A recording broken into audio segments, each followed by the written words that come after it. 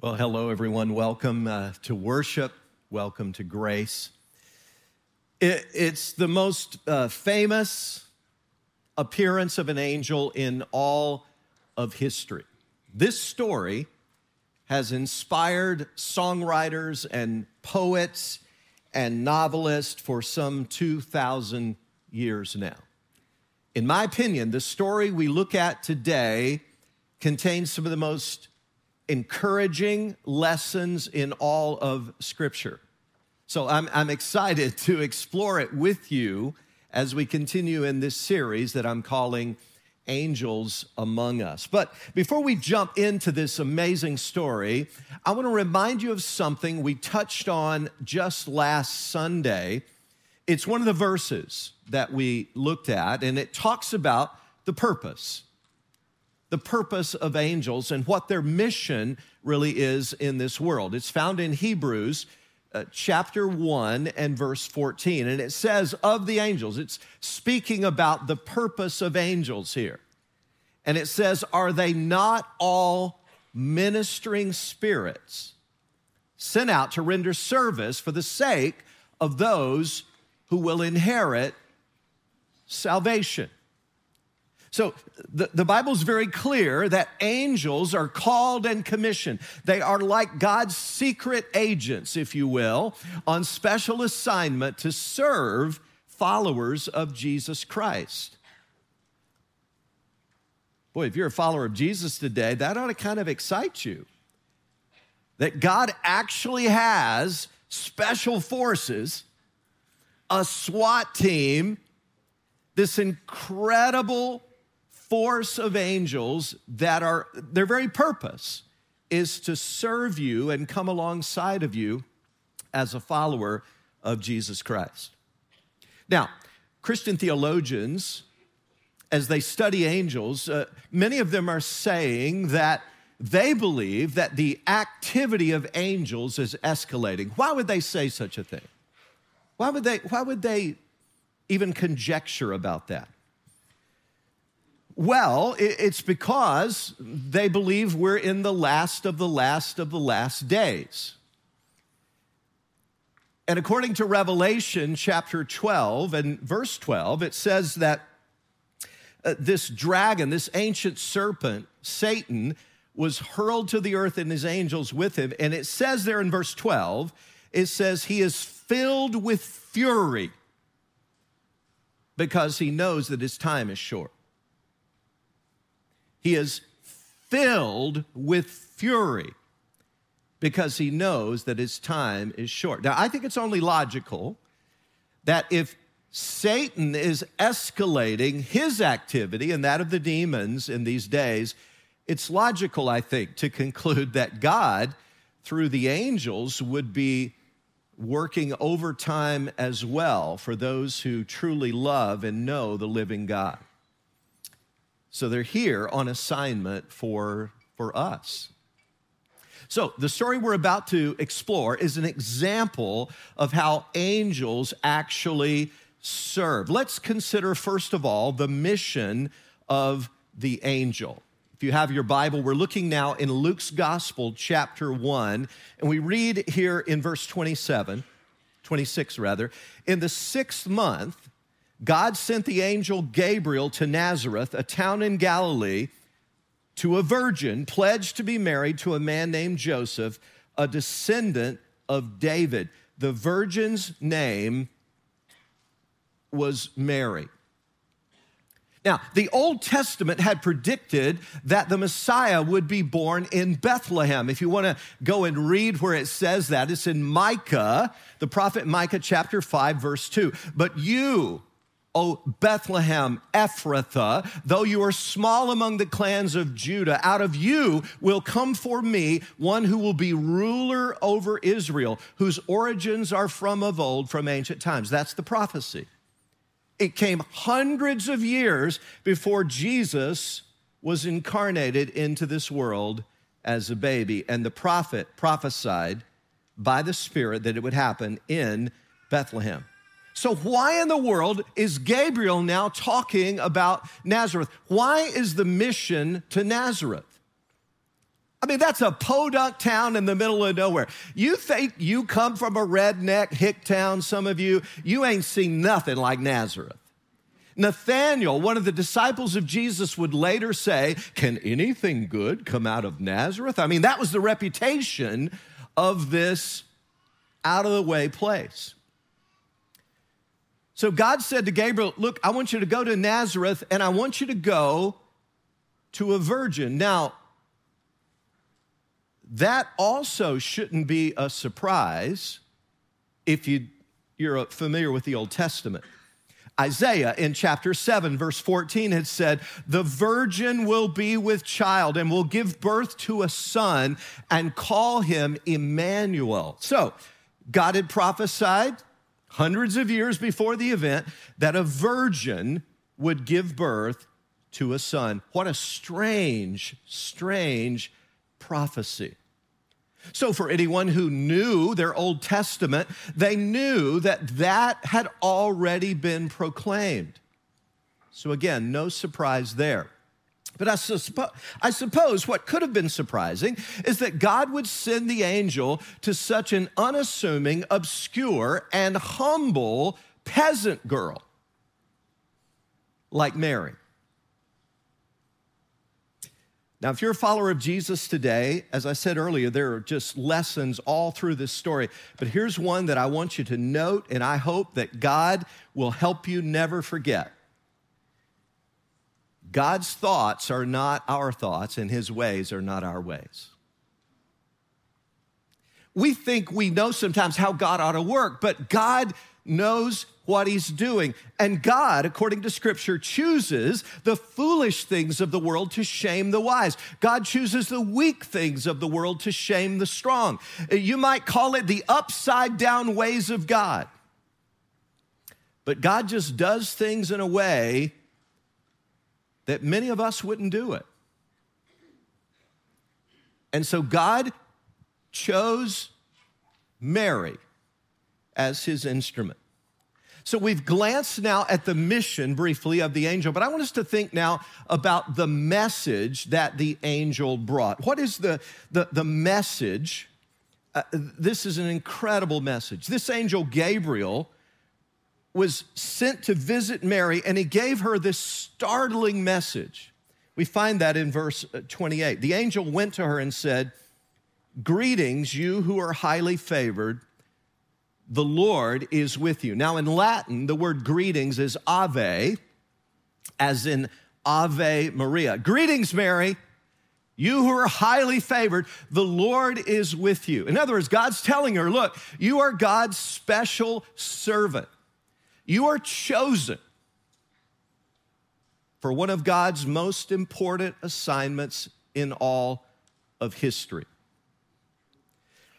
Now, when you study the Bible, one of the lessons that you probably will take away is that God uses whom he chooses.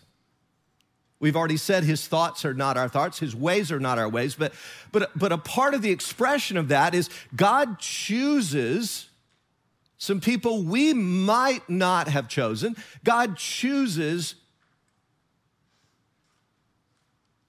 people that others would probably overlook. I mean, God chose Noah for a special assignment, to build an ark for the preservation of the human race. God chose Abraham. Why Abraham? We don't know. But he just picked him. He tapped him on the shoulder when he was living in Ur of the Chaldees. And the Bible says that Abraham said yes to that call, and he went out not knowing where he was going. God chooses people.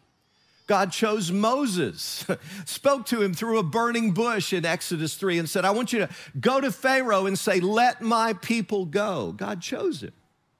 God chose David. Even when he was tending the sheep, he was the least of Jesse's sons. You would have never picked this guy. They didn't even want him to appear before Samuel, but they thought there's no way he would ever be chosen.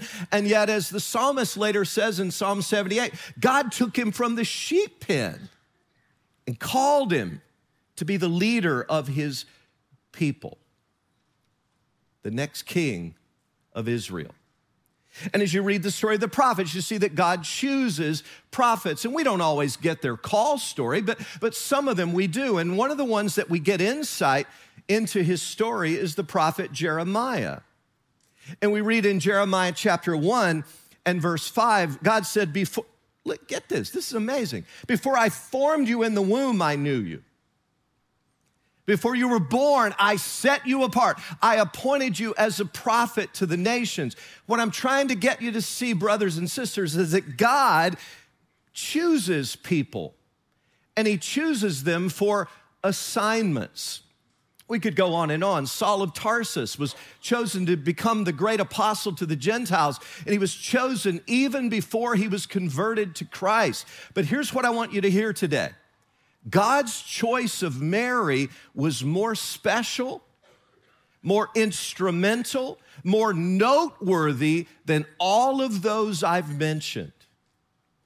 You see, to be the mother of the Messiah was an assignment that just about every young Jewish girl hoped against hope that she might have. And Mary was favored of God indeed. Now, if that were you, if you were chosen by God specially for such an incredible assignment, what would your response be? Would you be leaping up and down, giddy with joy? I want you to notice Mary's initial response to this greeting. It says, Mary was greatly troubled at his words and wondered what kind of greeting this might be. Why? I mean, everybody wants God's favor, don't they? I mean, some of you would kill to have God's favor. We desire, we yearn, we long for God's favor. We pray for God's favor. Mary's got it. Why is she not leaping up and down with joy in this moment? I think Mary understood something that I hope all of us understand. I think Mary understood that with every blessing from God comes a corresponding burden. Are you listening to me today?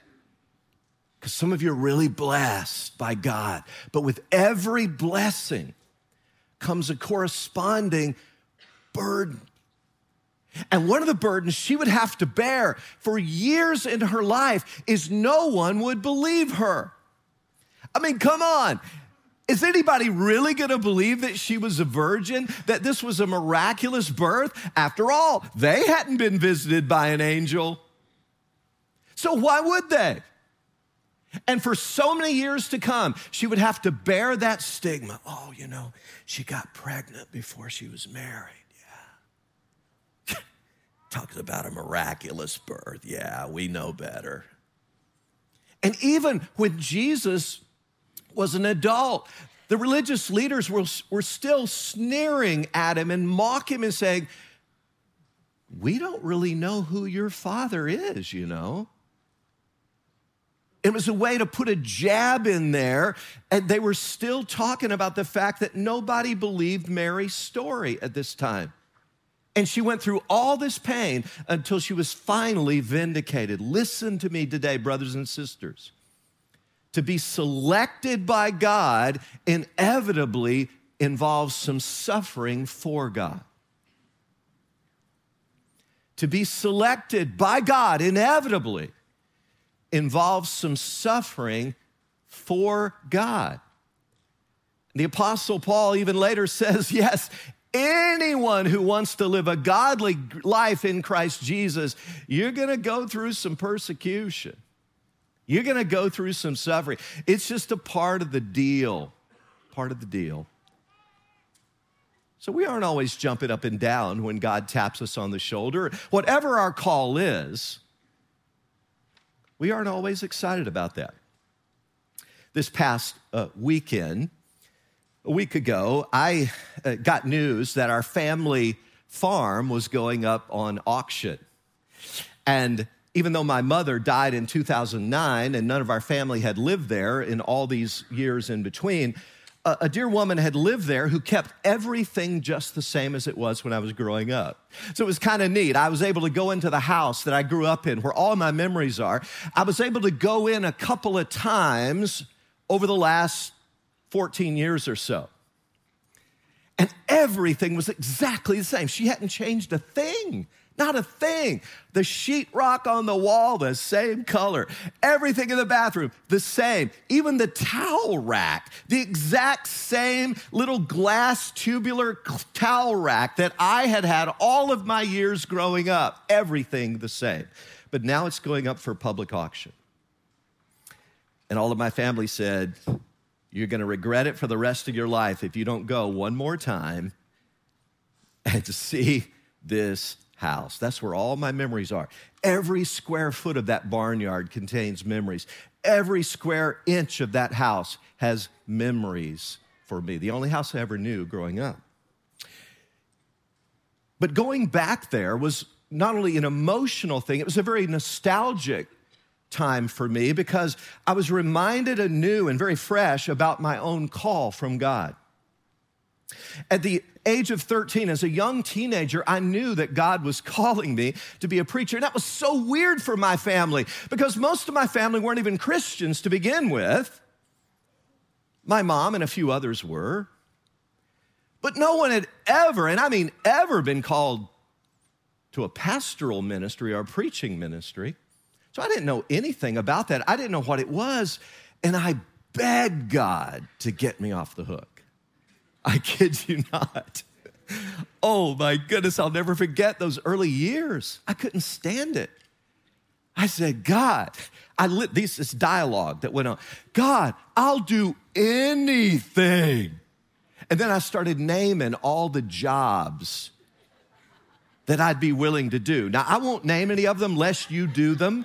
Okay, but lest that happens to be your job, your vocation, but I'd start naming all the most detestable jobs I could think of. God, I'll do that, but just not preaching. That's literally how much I abhorred the idea of being a preacher. If you sense a call from God on your life, I want to tell you, you may ignore it for a while. You may resist it. You may deny it. You may even abhor it as I did, but eventually you got to face it and give God your response. That's what Mary did. You're highly favored, Mary. And Mary was troubled at the angel's words. Gabriel then made several surprising announcements to Mary that kind of come in rapid succession. I want us to look at those together. He said, for instance, you will be with child and give birth to a son. What a shock. I mean, Mary wasn't even married. She was morally pure. What's going on here? Verse 31. And you are to give him the name Jesus. Wait a minute. The mother and the biological father usually get the privilege of naming their own child. What's going on here? The angel's even given the name. This child is going to be called Jesus, which means Savior. And then in verse 32, he will be great and will be called the Son of the Most High. Wait, he's not going to be called the son of Joseph? The Son of the Most High? What a strange title that is. It goes on in verse 32, the Lord God will give him the throne of his father David. What? I mean, a peasant girl like Mary would never dream that her child would be a king. That was a privilege for the royal family, for goodness sakes. Verse 33, and he will reign over the house of Jacob forever. His kingdom will never end. David, considered the greatest king, the most endearing king of Israel, he had reigned for 40 years, but he died. And he was buried with his father. His reign was over. And some of the kings of Judah down through the centuries had reigned for a long time. Some of them were on the throne for decades, but they all eventually died. So how could this be? How could her child have a kingdom and reign forever? What a strange message. But as the angel spoke, more and more it dawned on Mary that she was going to give birth to the Messiah. But if his mission and his message were surprising, I want you now to consider one of the greatest surprises of all, the mystery of this whole thing. Let's think about that for a moment. Upon hearing the angel's pronouncement here, Mary was logical.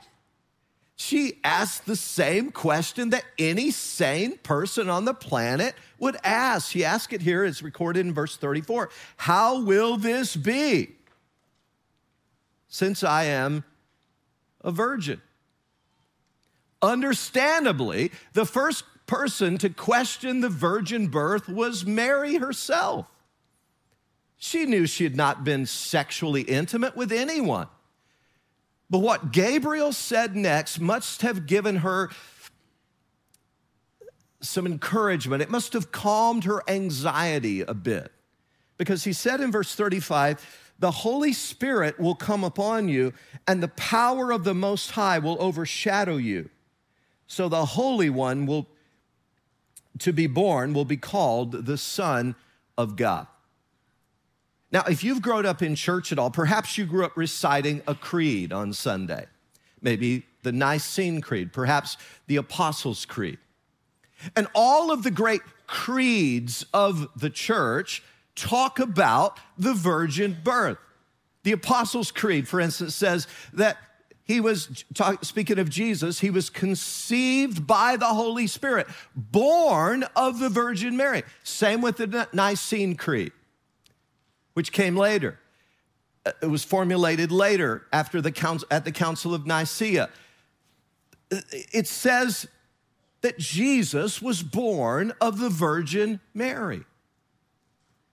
But you know, that's a hard one for a lot of modern people to believe, isn't it? People scoff at that idea. Come on. And they begin with a worldview that excludes miracles right up front. And so how can we possibly believe that such a thing could happen? And in our intellectual pride, we look down our nose and sneer at the idea. We try to explain it away. We try to come up with other ways that this could have happened. And as a result, the deity of Jesus ends up being denied by a lot of people, and the authority of the Bible is undermined. But here's the truth. God brought the Messiah, Jesus our Lord, into the human family in a distinctive way. A distinctive way. So that he would be without sin, and that he would be a perfect sacrifice on the cross. I want to remind you of something I find quite provocative. Luke, the human author of the Gospel of Luke that we're studying, he wrote Luke and Acts in our New Testament. Luke was a medical doctor. And you know the author, human author in the Bible that spoke more and said more about the virgin birth than any other author? The medical expert Luke. He was absolutely convinced that the virgin birth was real.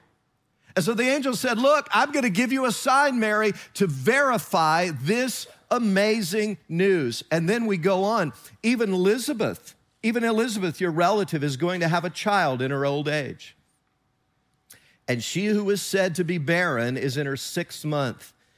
For nothing is impossible with God. What a great statement that is, huh?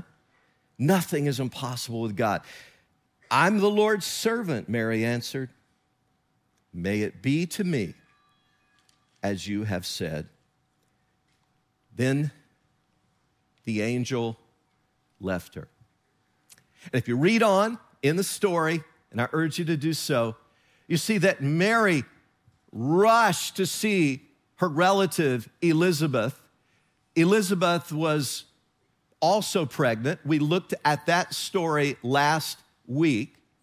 And Mary wanted to share this good news with someone who would actually believe her and rejoice with her. And I like what verse 41 says. When Elizabeth heard Mary's greeting, get this now, the baby, 6 months old, in her womb, the baby leaped in her womb, and Elizabeth was filled with the Holy Spirit. I love that detail God gives us in the text.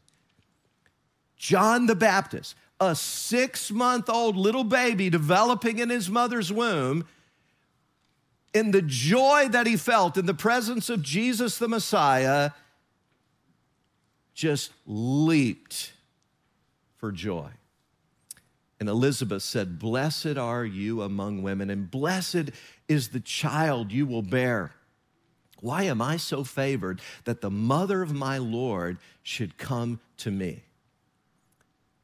Folks, as I said at the beginning, to me, this is a story that contains some of the greatest lessons in all of Scripture. And so now, as we turn the final corner here in our journey, I want us to talk about the meaning of all of this for us. As I frequently remind you, God did not give us that thing we call the Bible. God did not give it to us just to fill our heads with facts and information. He gave it to change our lives. He gave it for us to get it deep in our hearts, to eat that very word, not just to study it, but literally to absorb it, to eat it like nourishment so that it will change our lives by the power of the Holy Spirit. So I just want to highlight, there are many lessons here, but I want to highlight one.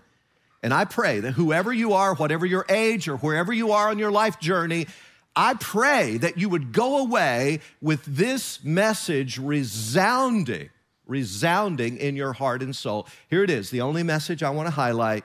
God has a purpose for every life. God has a purpose for every life. Some of you don't believe that, so you really need to listen right now.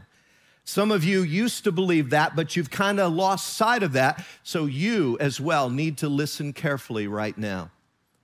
Now, let's be honest. God's role for you, for me, isn't going to be as dramatic as Mary's or Elizabeth's.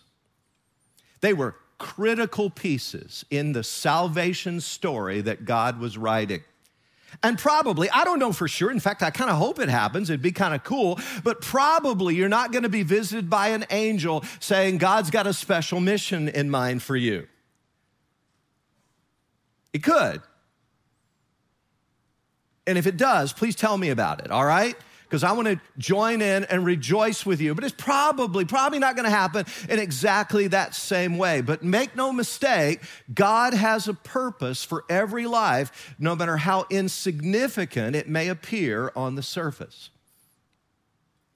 a mom out in California was taking a whole bunch of school kids to school in her big old whopping vehicles. She had one of these that's just like a boat. You know what I'm saying? She could just cram a bunch of kids in there. And this was before the days of buckling up in seat belts and everything. And they were just all in there. And she was taking them to school, and they pulled over the side of the road because she heard a fire truck coming. There was a loud siren, and the kids watched it as it went by, and there was a Dalmatian dog sitting right there in the front seat of this fire truck. And the mother started listening to the conversation of these children as they discussed what purpose the dog had and why he was there with the firemen.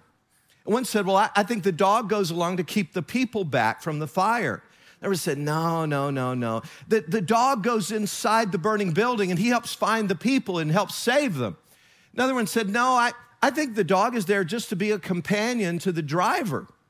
And a fourth child brought the discussion to a halt when he said, no, the dog is there to find the nearest fire hydrant.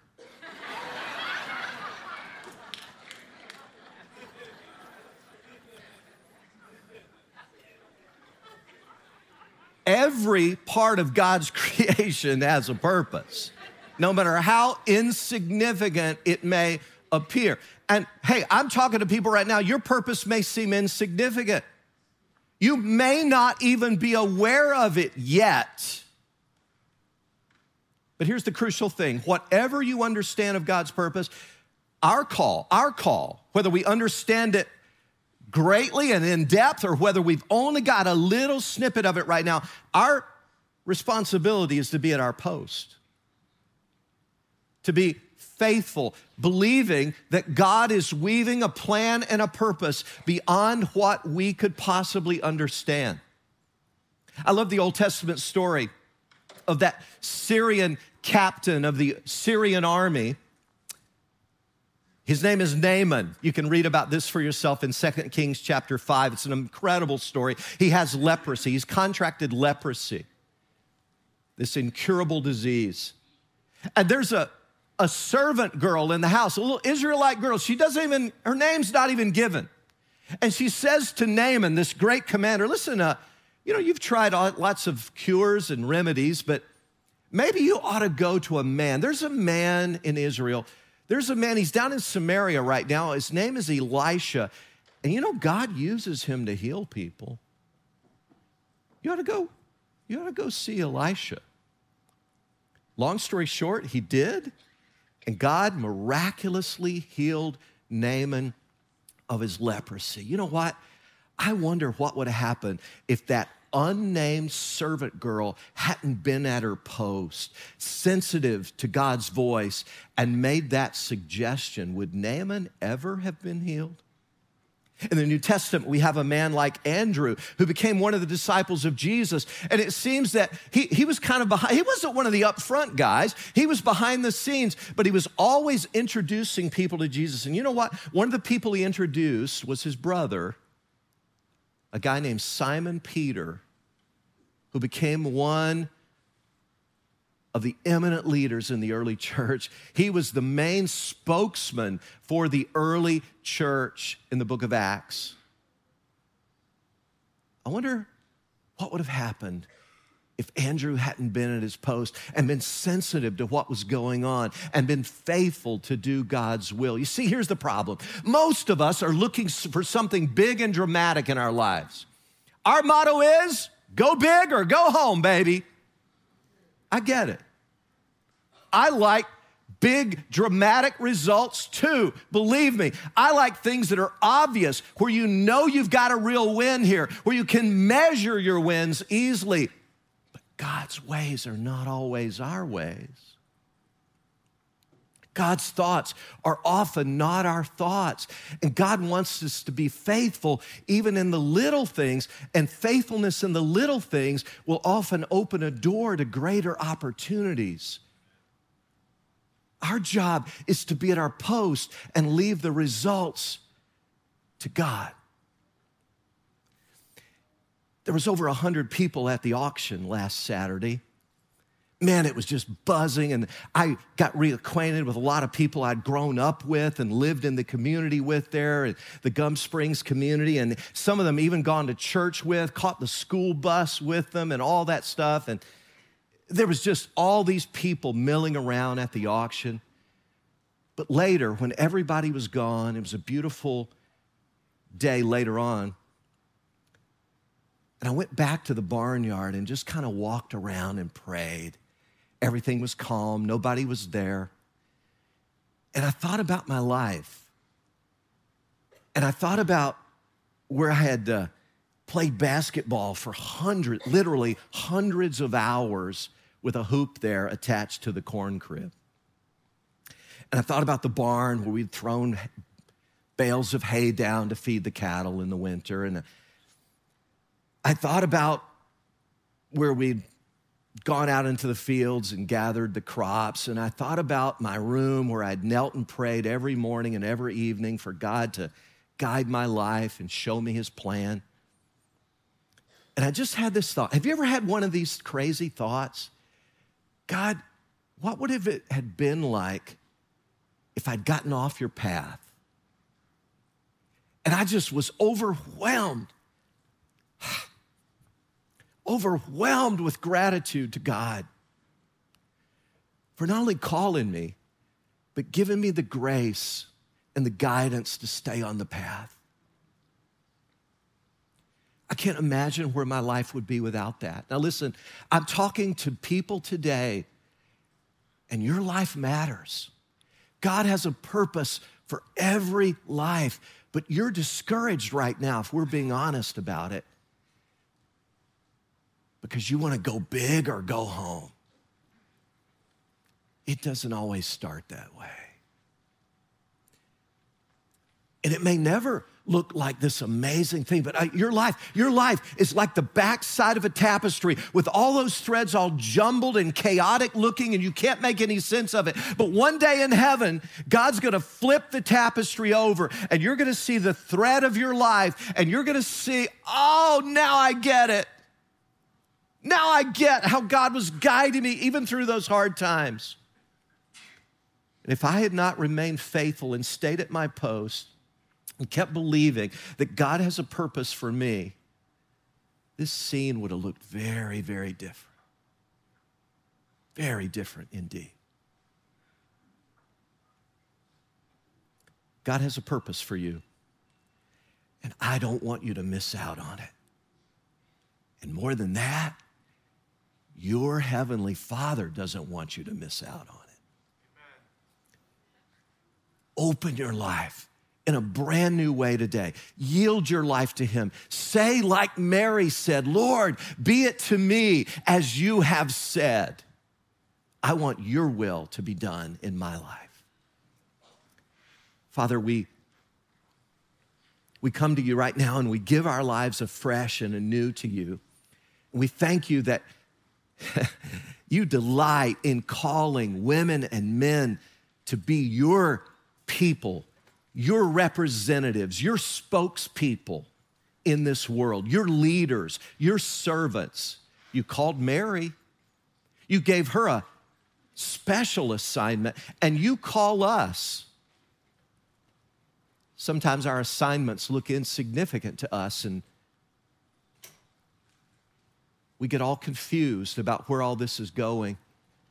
So for that person today who's kind of confused or discouraged or just wondering, where is God in all this? Lord, would you show them that you are indeed at work and their life matters and you are weaving a plan that will blow their mind. It'll be for their good and your glory. We pray all of this in Jesus' name. Amen and amen.